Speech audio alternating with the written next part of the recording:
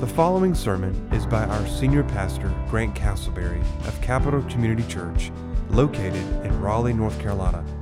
Capital Community Church is a people awakened to a holy God. If you are searching for a new church home, or from out of town looking for a church to worship with, or simply seeking for answers, please join us for worship at 9 o'clock a.m. every Sunday morning. If you have any questions, please email us at info@capitalcommunitychurch.com. We pray this sermon will help you grow deeper in your walk with Jesus Christ. I invite you to open your Bibles to Romans chapter 10. Romans chapter 10.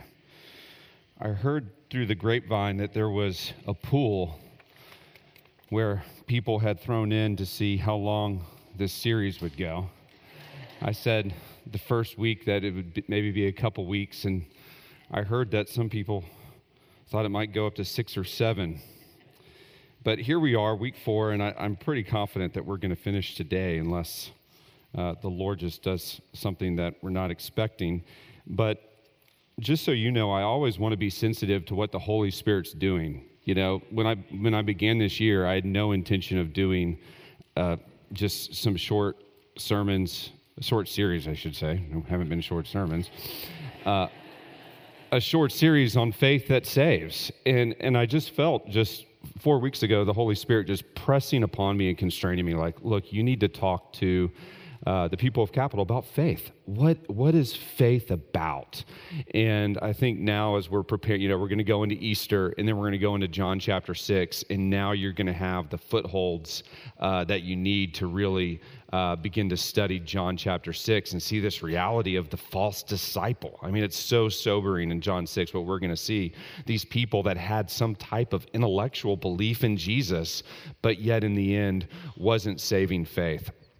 So if you've been with us the past 3 weeks, we've already looked at 8 elements or characteristics of saving faith. And I'm just going to give those to you so you can get caught up. I'm not going to unpack those. You can go back and look at the previous messages. But we've seen that faith is supernatural, childlike, repenting, surrendering, living. It's a living faith. It's self-hating.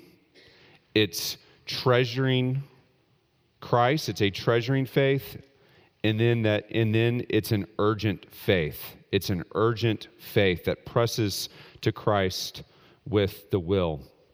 So I want you now to look at Romans chapter 10, verse 9. This is a very important verse on saving faith. Romans chapter 10, verse 9. You've probably heard this before. Maybe you've memorized this verse. But Paul says, if you confess with your mouth that Jesus is Lord and believe in your heart that God raised him from the dead, you will be saved. And we look at that verse, and key words jump out at you. Key words jump out at me, and I think the words that immediately jump out to us are confess with your mouth. That word believe, that's the Greek word pisteuo. It's the same word for faith. It's the verb form. And then saved, right? That's important. If you do these things, you will be saved. Now, I think the word that is overlooked in this passage, the word that we skip over, is that word heart. Heart. I want you to circle that word heart. It's the Greek word cardia. It's where we get our English word cardiac. It basically comes right into English. And what Paul is saying is the faith that saves is a faith of the heart. That's where it has to be. It's not just a faith of the intellect. It's a faith of the heart.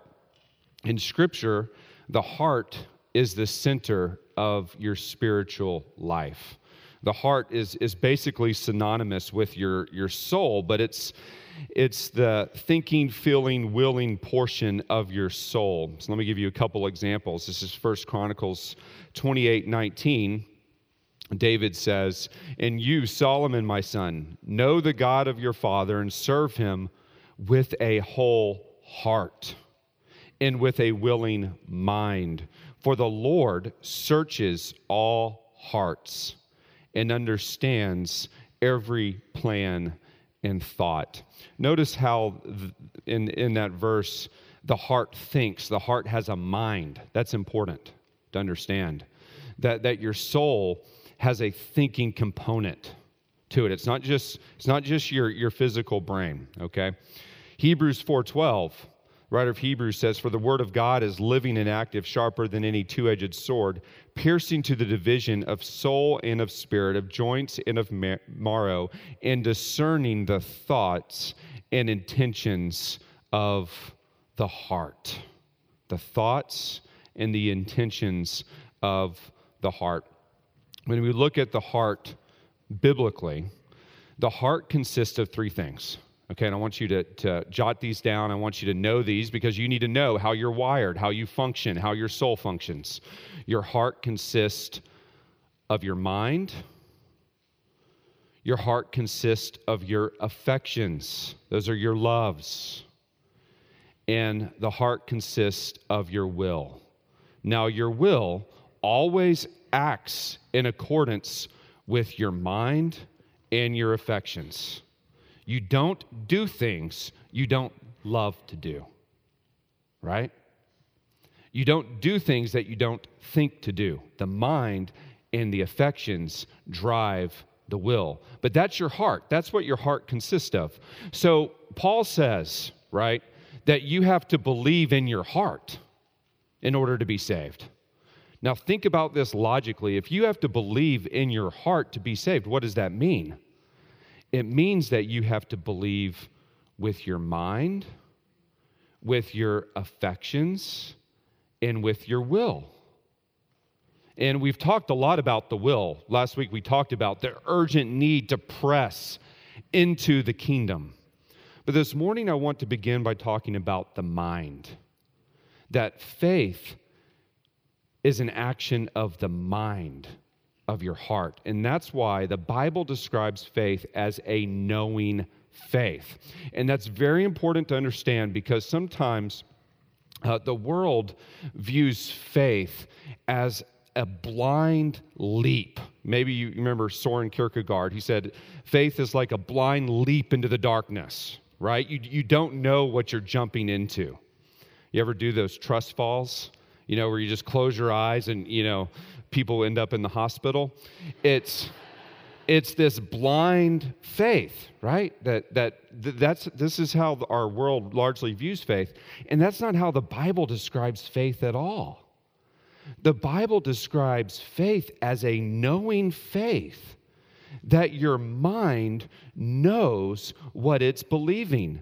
That biblical faith isn't irrational, it's the most rational thing in the world. To believe in God and to believe in the Lord Jesus Christ. Saving faith is a reasonable faith. It is the belief that we come from nothing that is irrational. It's the belief that we're descendants of primordial goo that's irrational. Christian faith is rational. Do you hear that? It is rational to be a Christian. It's the most rational thing in the world. Now, I came across an illustration of A.W. Tozer that explains this, and he explains it so well. And the illustration of this is simple. It's the tabernacle. Do y'all remember the tabernacle in the Old Testament? The tabernacle was where the sacrifices were made. It was lots of curtains going around it, and there was a part that was exposed to the sun and the elements, and then there was a tent, and inside that tent was the quarters of the priest, the holy place, and then the most holy place, the Holy of Holies, where the Ark of the Covenant was kept. And in many ways, our knowledge of God that we have is like that tabernacle. And I'm going to explain this. First, you have that outer court. The outer court is what's exposed to the sun. It's not covered. Everyone can enter into that outer court. That's, you remember, where the sacrifices were made. That outer court corresponds to general revelation. General revelation. Now, that's a theological word, but it's an important term that you need to understand. General revelation is knowledge that God gives to everyone. And it's called general because it's given to everyone generally. And it's also called general because it communicates general qualities about God, that God is omnipotent, that God is eternal. Okay? So it's general knowledge that God gives to every single person. Every single person has general revelation. And God gives this knowledge two ways. The first is internally. Internally in your soul. Every single person has the knowledge of God in their soul. And I want to show you this. We're going to do a little exercise right now. I want you to close your eyes. I want you to close your eyes. And I want you to imagine yourself not existing. You don't exist. Imagine yourself not existing. Okay, open your eyes. Could you pull it off? Raise your hand if you got to the point where you realized that you no longer existed. Okay, not a single hand. Because here's what's going on. The more you think about not existing, the more you realize that you're thinking, that you are there thinking. Do you remember Rene Descartes? What did he say? He said, I think, therefore I am. If you think, then you know that you exist. So that's a certainty that you can go to the bank with. You exist. And therefore, if you know that you exist, you know that God exists. Why? The law of causality. Something never comes from nothing. Every every effect must have a cause, right? That's the law of causality. Nothing has never produced something. Therefore, someone produced you. God. Jonathan Edwards said it like this. He said, you cannot imagine in your mind a world without God because it's right here. God put the logic hardwired into your brain. So that's the internal revelation that every single person has. It's not just internal, though. It's also external. We're still talking about general revelation. What happens when you walk outside today and you see the sky and the birds and the flowers? I mean, this place is beautiful, right? I mean, Raleigh's like a little piece of heaven. What are you seeing? You're seeing God communicate to you his character through the things that are seen, right? That's Romans 1:19. Paul says, for what can be known about God is plain to them because God has shown it to them. For his invisible attributes, namely his eternal power and divine nature, have been clearly perceived. John Calvin said it like this. He said, the world is a cosmic theater of God. That you go out in the world, you look up at the stars, you see the animals that God's created. All of it is testifying and putting the glory of God on display so that you are without excuse. Every single person in the world has this knowledge. Every single person understands that God exists from what he has created. God has revealed himself so clearly in the things that he has made that it is impossible to not know that God exists. So the problem in the world today is not that God has not communicated himself through revelation. Here's the problem. You know, you talk to an atheist. The problem is that they've suppressed the revelation that they've been given. And they suppress the revelation that they've been given because they despise God. As soon as you admit the fact that there is a holy God in heaven, then you have to come to grips with the reality that he's a lawgiver and you're accountable to him.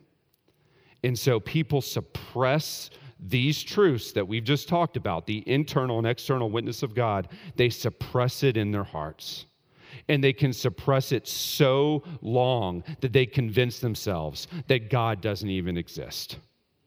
And you know what the Bible calls that person? A fool. Psalm 14:1. The fool says in his heart that there is no God. The fool tells himself in the heart that there is no God. You see, a fool isn't about intellectual horsepower. It's about moral depravity. It's about suppressing the truth about God. Stephen Charnock, a Puritan, said, "A fool is one that hath lost his wisdom and right notion of God and the divine things which were communicated to man by creation." How does this happen? Well, Paul tells us in Romans 1:18, he says that by their unrighteousness they suppress the truth. You see, there's no true atheist. There's no true atheist. There's just fools.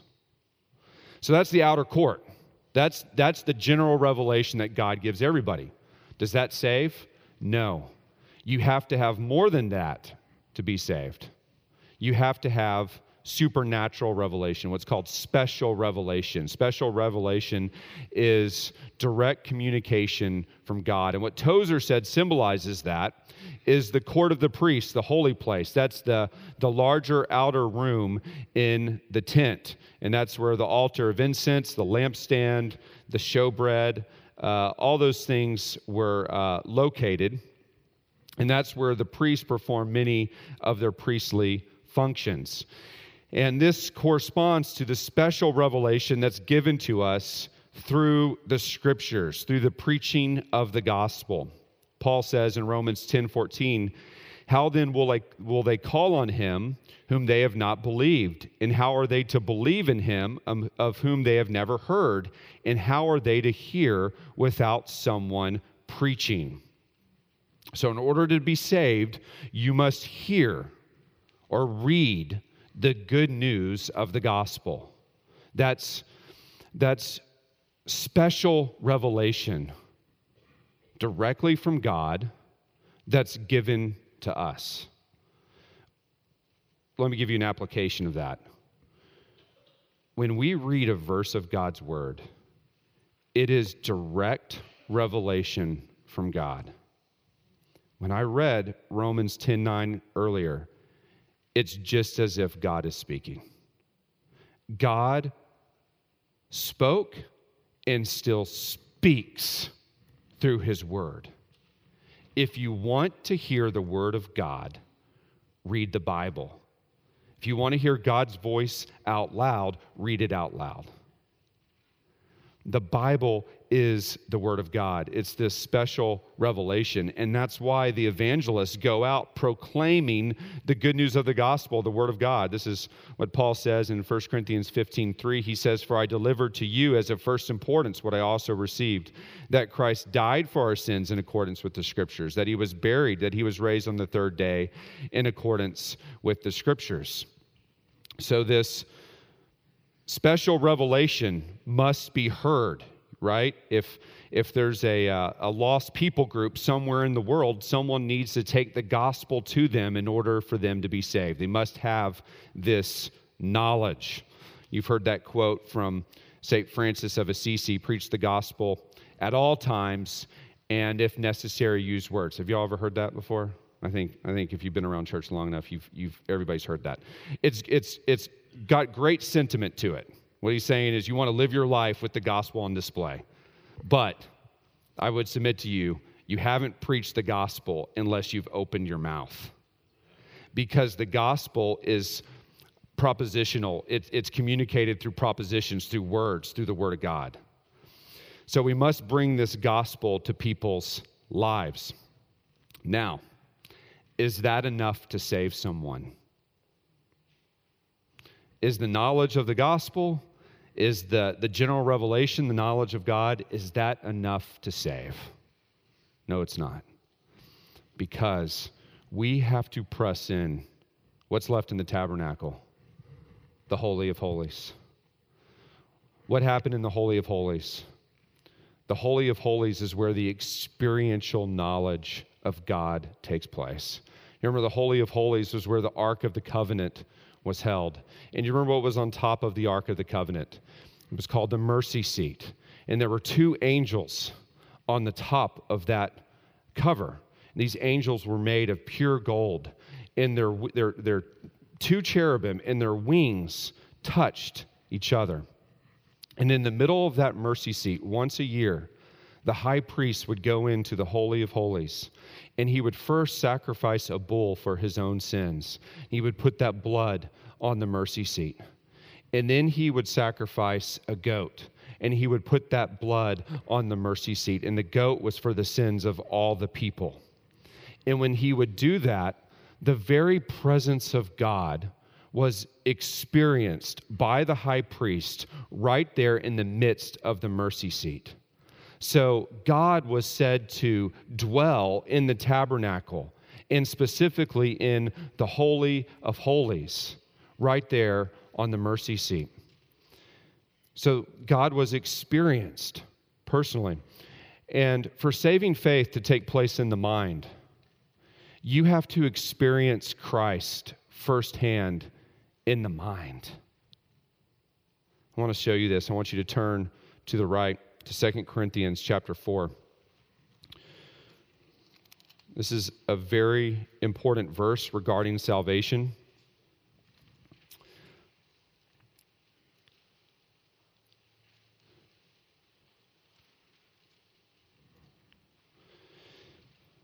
Notice what Paul says. He says, "For God, who said, 'Let light shine out of darkness,'" what's that a reference to? Creation, Genesis, creative ability. He says, "God has shown in our hearts," notice that emphasis on the heart, "to give the light of the knowledge." There it is. It's the knowledge in the mind of the heart. And what does this knowledge consist of? It's of the glory of God in the face of Christ. This knowledge, this gnosis, is experiential. It is the knowledge that it allows you to truly begin to comprehend God, to know Christ. The Puritans used to call this a felt knowledge of Christ. It's something that you know and feel in the mind of your heart. You remember John Wesley? He came all the way over to Savannah as a missionary. He wasn't born again. On the way back to England, he was in the middle of the storm, and all these Moravians were on the boat praising God in the middle of the storm. And Wesley realized, man, I don't have that type of faith. He comes back to England, famously goes Aldersgate Street. He hears Luther's preface to the epistle to the Romans being read. And you remember what he said? He said, "I felt my heart strangely warmed." It was that experiential knowledge of Christ in the heart. Jonathan Edwards, he grew up Christian home, graduated from Yale studying theology, but it wasn't till his 20s that he was converted, that he had this experiential knowledge of God in the heart. I want you to listen to how he describes it. He says, "The first instance that I remember of that sort of inward sweet delight in God and divine things that I have lived much in since was on reading those words found in 1 Timothy 1:17. Now unto the King eternal, immortal, invisible, the only wise God, be honor and glory forever and ever. Amen." As I read those words, there came into my soul and was as if were diffused through it a sense of the glory of the divine being, a new sense, a quite different from anything I ever experienced before. Never any words of Scripture seemed to me as these words did. I thought myself, how excellent a being that was, and how happy I should be if I might enjoy God and be swept up in Him in heaven, and be, as it were, swallowed up in Him forever. That is the experiential knowledge of Christ in the mind. So you might be asking, how do you know if I've experienced that? How do you know if you've experienced the experiential knowledge of Christ in the mind? Here's one of the ways that you can know. You cannot not believe in the Lord Jesus Christ. You cannot not believe in Him. I'm not saying that you don't have doubts, but I'm saying at the end of the day, you cannot not believe. And here's why. Because you know Christ experientially. You've met the man in your heart. Do you remember that old hymn? But I know whom I have believed, and am persuaded that He is able to keep that which I have committed unto Him against that day. I know Him. I know Him like I know another person. And when you have that experiential knowledge of Christ, when you know whom you have believed, it chases away the doubts that are in your heart, because you have that experiential knowledge of Christ. So that's knowing faith. Knowing faith. The next one I want to look at this morning is honoring faith. Honoring faith. And we've been talking a lot about the honor of God on Sunday nights. I would encourage you to come, because this is just really a snapshot of some of the things we've been talking about on Sunday nights. But conversion really can be described as an awakening to the reality of God. Right? You know, you're going on through your life, something happens. Maybe a friend dies, you go to the funeral. Maybe you get a diagnosis from the doctor. Maybe a friend or a family member drags you to a church service and you hear a message. But God begins to do something that begins to awaken your heart to the reality of divine things. But what happens with saving faith, and you saw this just with what we were talking about with 2 Corinthians 4, is that God communicates Himself to you in the heart. And so you are awakened then to the reality of God. You're awakened to the reality of a holy God. And all that begins to matter at that point, because once you've seen a holy God, you begin to forget yourself. You know, Jesus said in John 5:44, He says, how can you believe when you receive glory from one another and do not seek the glory that comes only from God? You know, you think, how can I, in my mind, stop caring about my honor and my glory? How can I stop worrying about the people who pat me on the back and what people think of me? How can I get past myself? Well, the answer is to see God. Once you come face to face with Christ, you begin to forget about yourself really quickly. And you begin to be consumed with Christ's honor, His glory, and this reality of God. And I think that's something that we've lost in recent history. You know, we've reduced salvation to, well, do you want to have a happy life? Do you want to go to heaven? Well, of course, everybody's going to check those boxes. But Jesus defined salvation as the knowledge of God, to know God, to enjoy God forever. Heaven is worthless if Christ isn't there.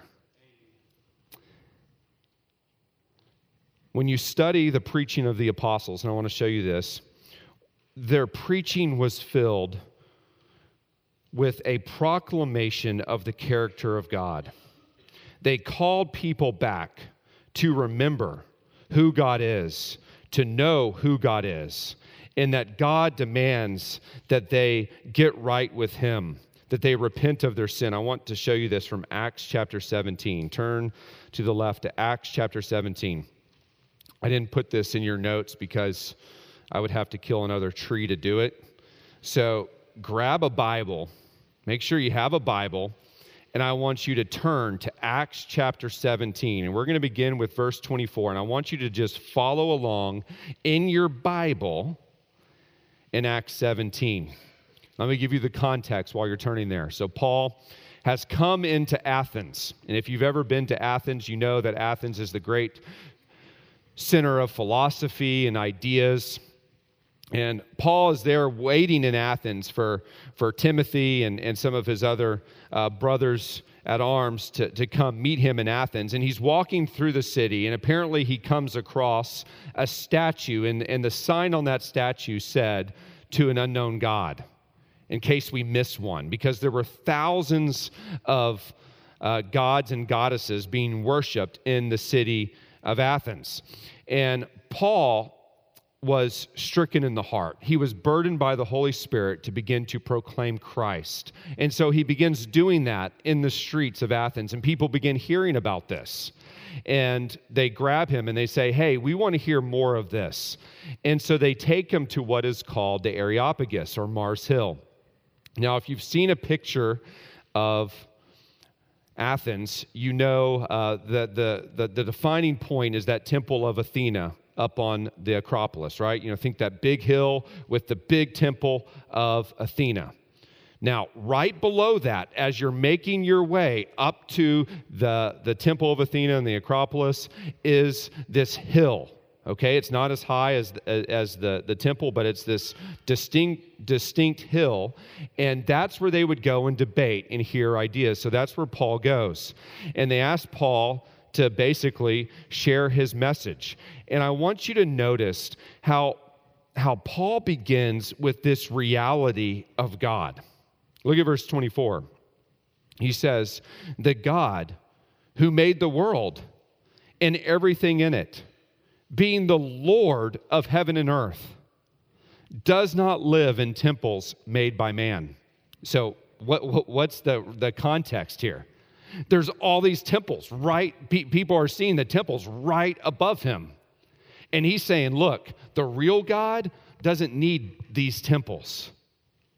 The real God isn't served, he says in verse 25, by human hands, as though he needed anything, since he himself gives to all mankind life and breath and everything. What's he saying? He's saying that God is transcendent. That God God's not something that you can fashion with your hands out of stone or wood. That God is the transcendent creator. He doesn't need anything from you at all. God has self-existed for all of eternity. Then he says that God is also the creator of all mankind. Look at verse 26. He made from one man. Isn't that being challenged today? He made from one man every nation of mankind to live on all the face of the earth, having determined allotted periods and the boundaries of their dwelling place.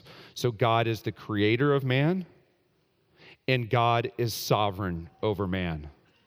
God is providentially governing the affairs and the actions of men. You know, some people, the deists used to teach that God created the world and then what? Walked away.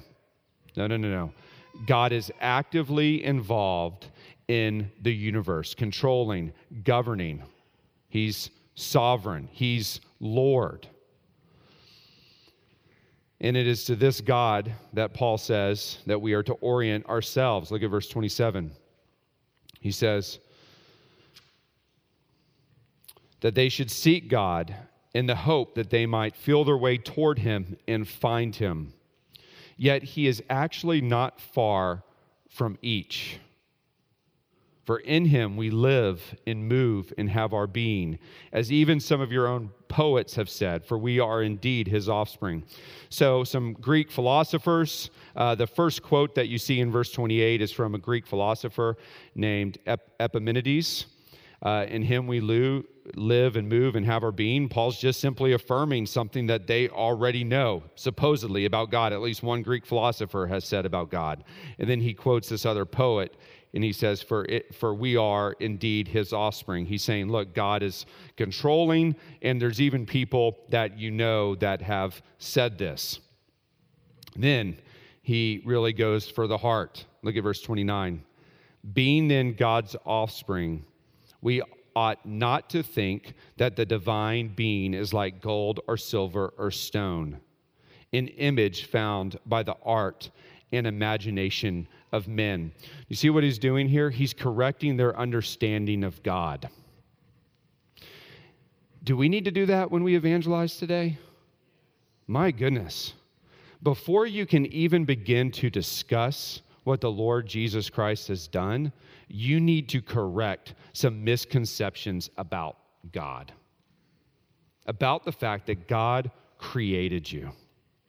I remember one time Francis Schaeffer said, if I were on the phone or on a plane with somebody for an hour, and I had an hour to share the gospel, I would spend 55 minutes talking to them about the fact that God created them and who God is, and 5 minutes talking about the fact of Jesus Christ and his redemption. Because we have a lot of work to do in telling people about who God is. Because what Paul is establishing is if there is a God who created us, then we are accountable to that God. Look at verse 30. He says, the times of ignorance God overlooked, but now he commands all people everywhere to repent. That means to turn from your sin. Verse 31, because he has fixed a day on which he will judge the world in righteousness by a man whom he has appointed. And of this he has given assurance by raising him from the dead. So now he gets to Christ. Notice that phrase, God commands you to repent. He's not asking. God's not suggesting, God's not recommending, God is commanding you to repent. That's what Paul's saying. He's saying, you need to know that there's a God, and God commands you to believe in the Son that he's given. He commands you to believe. And that's why Paul describes true faith as the obedience of faith. That's Romans 1:5. He says, through whom we have received grace and apostleship to bring about the obedience of faith for the sake of his name among the nations. And then Romans 16:26, he says, according to the command of God to bring about the obedience of faith. It's coming to face to face with the reality of God and realizing that God commands you to repent and believe in the only provision that he's offered to you, the Lord Jesus Christ, his Son. If you've come on Sunday night, you've heard me mention this documentary I watched about these mountaineers who climbed K2. K2 is the second tallest mountain in the world, and many think it's the most difficult mountain to climb.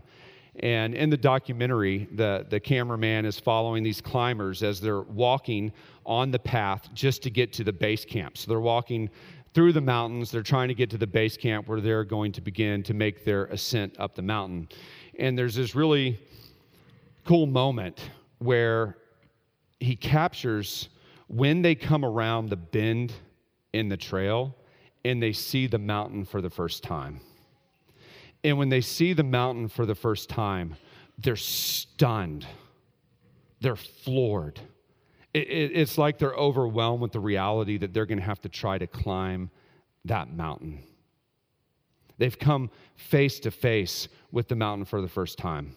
Now, they knew it was the second tallest mountain in the world. They knew all these facts about the mountain, but they didn't know how awesome it would be when they encountered the mountain. And that's how it is with saving faith. You come face to face with God, and the weightiness of God overwhelms you.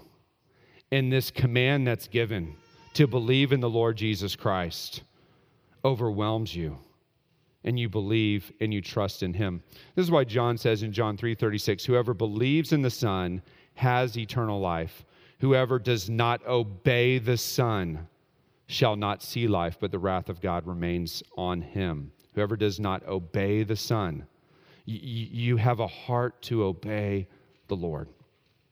Okay, so that's honoring faith. So we've seen knowing faith, honoring faith, and then last, and this is so important, I saved the best for last, okay, is loving faith.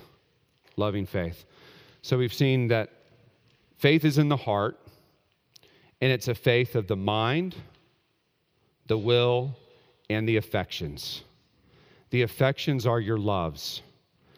And so with your affections, you love Christ. You love the kingdom. You love God. And we've seen this actually over and over again throughout our study. We just haven't talked about it at length. Remember in Luke 14 when Jesus says, if anyone wants to follow me, he must hate father and mother and husband and wife and children and even your own life. What's he saying? He's saying that your love for me has to be so great that by comparison, everything else is essentially hate.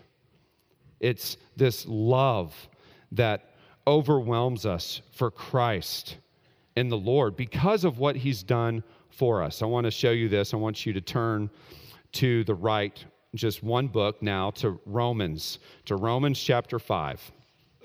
And we're going to end right here in Romans chapter 5.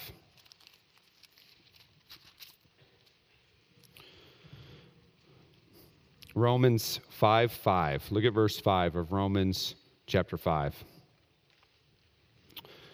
Notice how Paul describes our affections for Christ and what's given to us by God. He says, and hope does not put us to shame because God's love has been poured into our hearts through the Holy Spirit who has been given to us.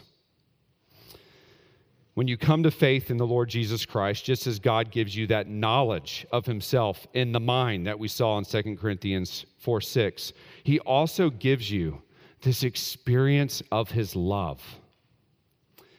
Notice what Paul says. He says that it's poured into our hearts, that it's ekio is the word, and it speaks of an overflowing of God's love, an effusion of God's love. The same word is used in Matthew 26:28 when it says, for this my blood of the covenant is poured out. It's overflowing. And the Holy Spirit pours out this knowledge of the love of God in your heart. And what does this knowledge consist of? Well, look at verse 6. He says, for while we were still weak, at the right time, Christ died for the ungodly. It's the knowledge that you are undeserving of anything that God has done for you, that Christ has done for you. He says, verse 7, for one will scarcely die for a righteous person, though perhaps for a good person one would dare even to die. Verse 8, but God shows or demonstrates his love for us in that while we were still sinners, Christ died for us. You experience firsthand this overwhelming flood of the fact of the love of God for you. And you need to hear this very clearly this morning. This isn't just the love of God for the people out there. This is the love of God for you. The love of God for you. God has a special love for his children, and he gives us this love in our hearts. Not based on our accomplishments, on our virtue, on our pedigree, on anything that we've done. Right? That's Paul's point. Someone would scarcely die for a righteous person, though perhaps for a good person, one would dare to die. But God shows his love for us while we were still sinners, rebelling against God. Christ died for us. Christ died for us. And when you come to faith in Christ, there is an acute sense of that love of God for you. There is an acute sense of that love of God for you. And it's overwhelming. It's overwhelming, and it's overwhelming because you know that you don't deserve that love. And God pours it out into your heart. My grandfather's favorite hymn is called The Love of God. And the last verse says, could we with ink the oceans fill, and were the skies of parchment made, where every stalk on earth a quill, and every one a scribe by trade, to write the love of God above would drain the ocean dry, nor could the scroll contain the whole, though stretched from sky to sky. And so when we come to faith in Christ, there's this overwhelming sense of the love of God. And then how do you respond to that love? With a deep thankfulness in the heart to God, with a love to God. 1 John 4:10, and this is love, not that we have loved God, but that he loved us and sent his son to be the propitiation for our sins. And so, you know, I talk to people all the time, and they have questions about whether or not they're really a believer. And this is one of the key questions, is do you have a love for Christ in your heart? And I'm not saying it's a perfect love. I'm not saying it's a love that's always overflowing, but do you have an affection for Christ in your heart? Because you've felt the love of Christ for you. Do you have that love? And if you do, you have a desire to obey God, not to earn your salvation, but because you're so thankful and you want to please the Lord. It's that love of Christ poured out in our response to that. That's the test. And that right there really culminates what saving faith is. It's the mind that you know who Christ is for yourself. But it's also the affections. You love the Lord. You love Christ. You love him for who he is and what he's done for you. And when you love God and Christ like that, you respond in faith. That's what saving faith is. So do you love the Lord? Do you love the Lord? Do you love Christ with all your heart, with all your soul, with all your mind, with all your strength? That is saving faith.